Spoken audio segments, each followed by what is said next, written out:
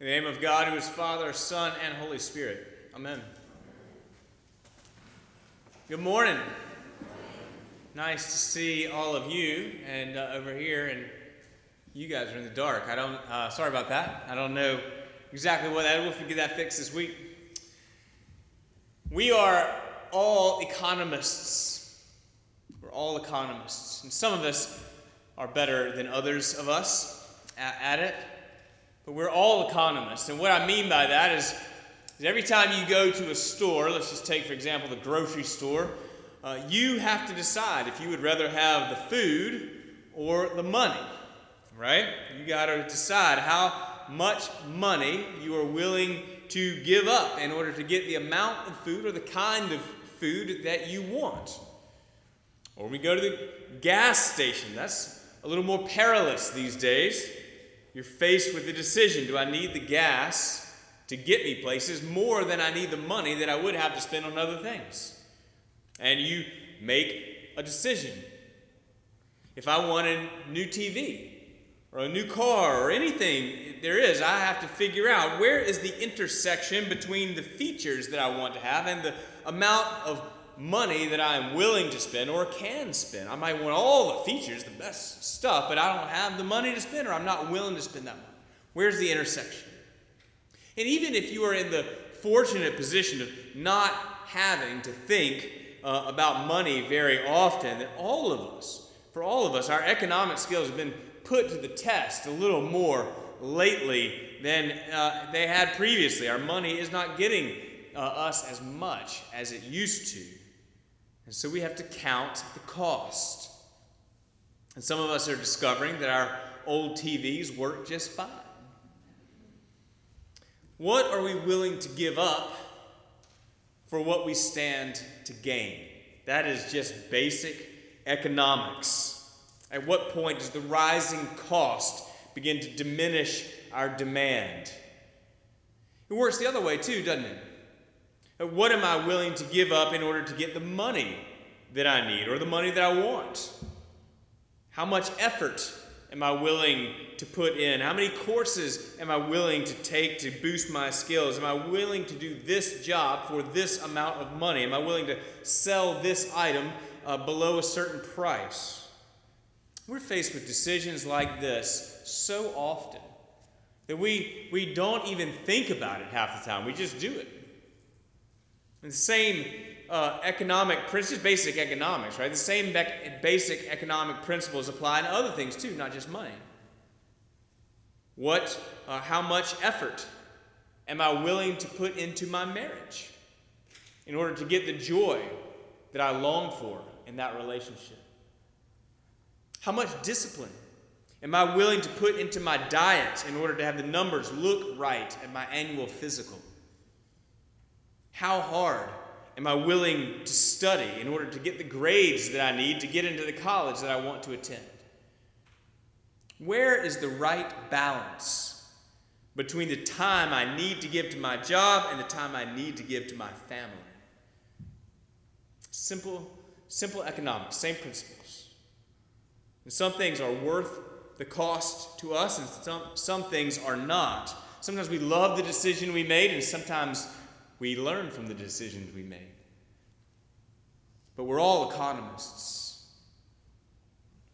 And I bring this up because in our gospel passage from Luke, Jesus has some people who want to come and follow him, and what he says might seem shocking to us. His words indicate that they must count the cost. And following Jesus is going to cost them. It's going to cost them. Which is not to say that they're not going to gain so much, but they're going to need to run a little cost-benefit analysis. Now, Jesus might sound a little harsh, a little bit demanding, maybe a lot demanding. And I think a lot of times we really prefer a Jesus who's just happy with what he can get from us. Jesus, I want to follow you, but I got some things to take care of first, Jesus. And don't worry, Jesus, they're good things. They're important things. And we want Jesus to say he understands and just smile and say that's great and he loves you and he's happy to just see you whenever he can get you. That's not what it says in the gospel passage. Somebody approaches Jesus on the road. He's walking towards Jerusalem, and he says, Lord, I will follow you wherever you go. And wouldn't you think that Jesus would say, really? Wow, that is great. Hop on board the caravan. We're so glad to have you. That's not what Jesus says. He basically says, you think so? Well, I'm basically homeless. Are you going to follow me to homelessness? Are you going to follow me to constantly relying on the kindness of strangers? Somebody else comes up to Jesus and says, Lord, I want to follow you, but first let me go and bury my father. That seems like a pretty reasonable request. I know it's unlikely that the father has died yet, but if the father is ailing and in need of care, then staying to care for him until his death would have been an important way to honor him. And therefore an important way to obey the Ten Commandments. Honor your father and mother.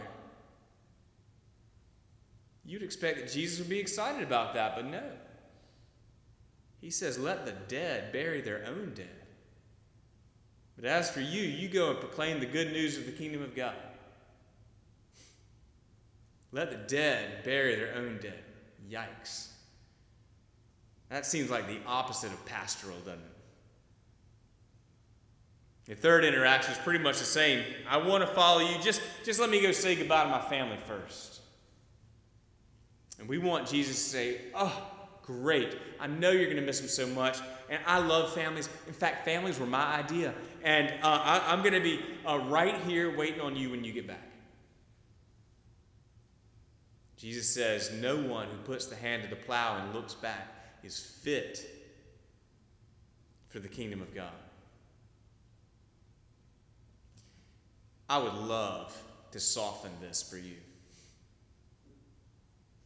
I'd love to just produce some sort of scholarly nugget that I uncovered about Jesus' culture and say, well, so what Jesus really means is a lot easier. I can't do it. What we can be assured of is that Jesus' words are true.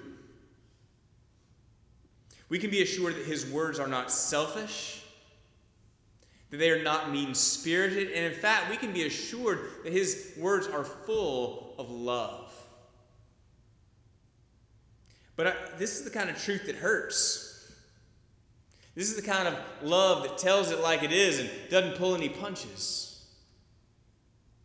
Some of you have probably been involved before in an intervention where you sit someone that you love down and tell them hard truths that they need to hear about their own destructive behavior. And Jesus' words in this passage are like an intervention for those of us who want to follow Jesus Christ, but on our own terms and not on his terms. And the fact that we're not told how any of these individual would-be followers respond to Jesus, it indicates that Jesus' responses to them are for every follower of Jesus. And so here's what I think that Jesus is saying. The grace of God is free, but it will cost you everything. The grace of God is free, but it will cost you everything. So let me ask you, what has your faith in Jesus cost you? What have you had to give up because you are following Jesus? Now, I'm not talking about earning God's love. Let's be real clear about that. You can't earn God's love. It is a free and wonderful gift. Your good works do not gain you God's love. They will not get you into heaven. It's all grace. It's all grace. God loves you. Do not hear me saying anything else. And if you have not engaged that amazing grace in such a way that it has begun to sand off the rough edges of who you are,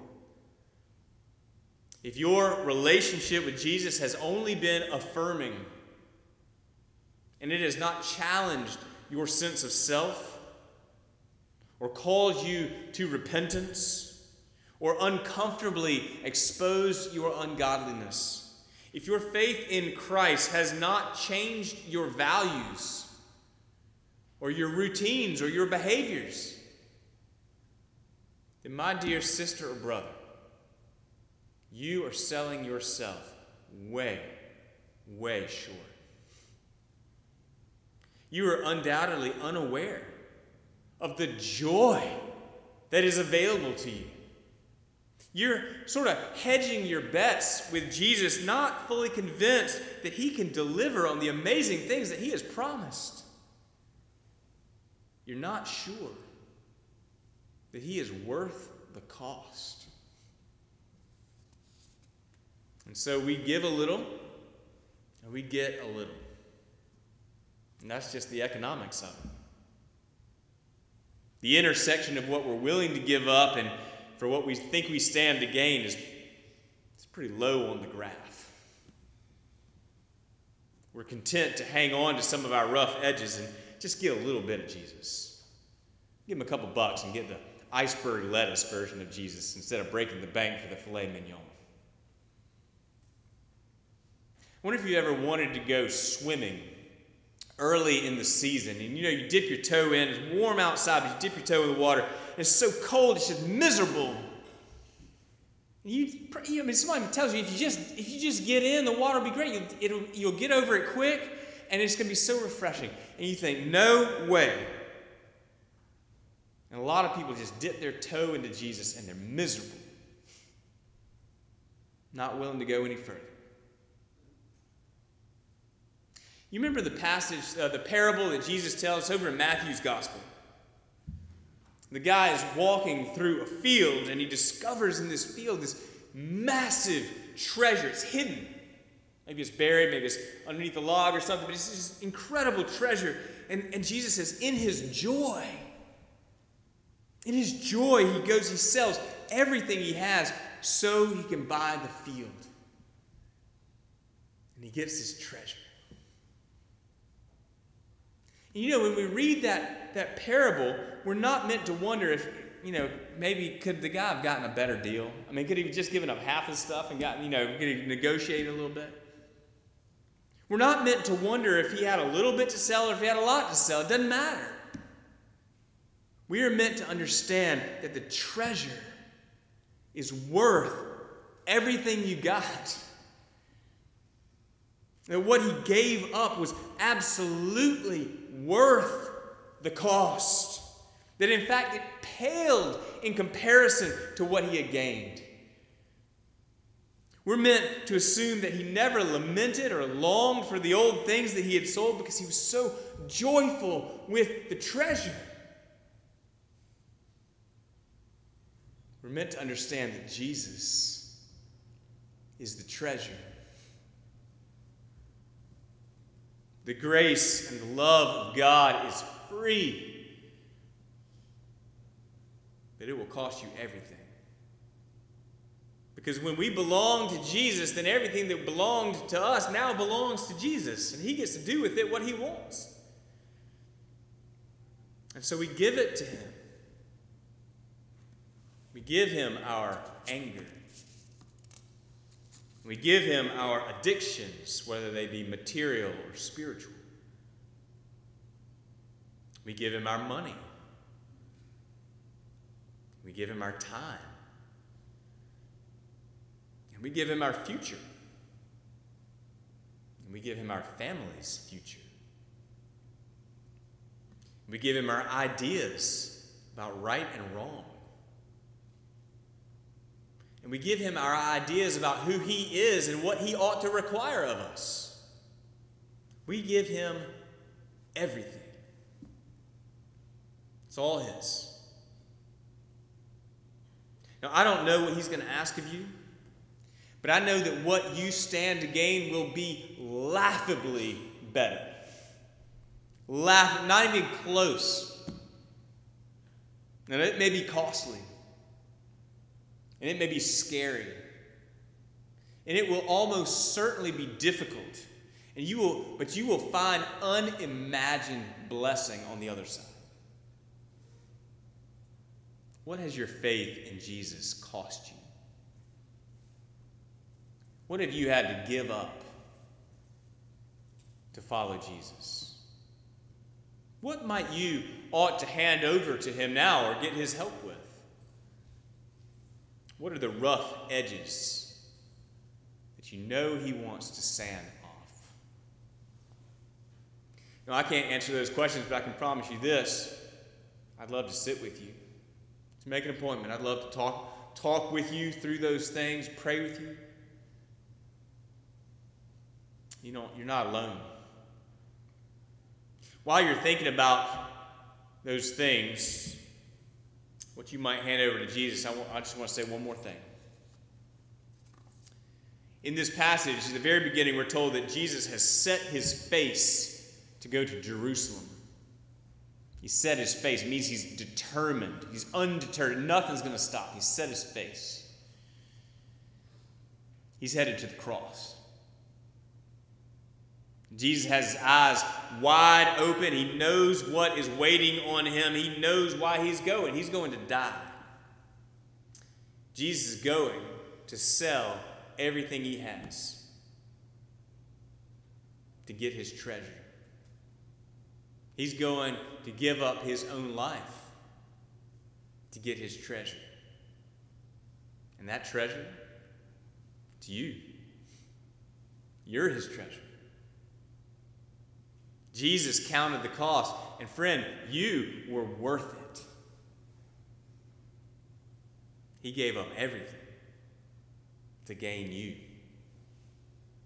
And so Jesus is inviting us into the fullness of his sacrifice, into a radical reorientation of our lives where he is, in fact, our Alpha and our Omega. He is our beginning and our end. We sometimes want a Jesus who's just happy with whatever he gets from us. Jesus loves you too much for that. Too much. He wants it all. Do you trust him?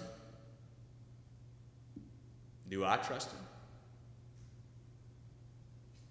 Jesus is telling us to count the cost.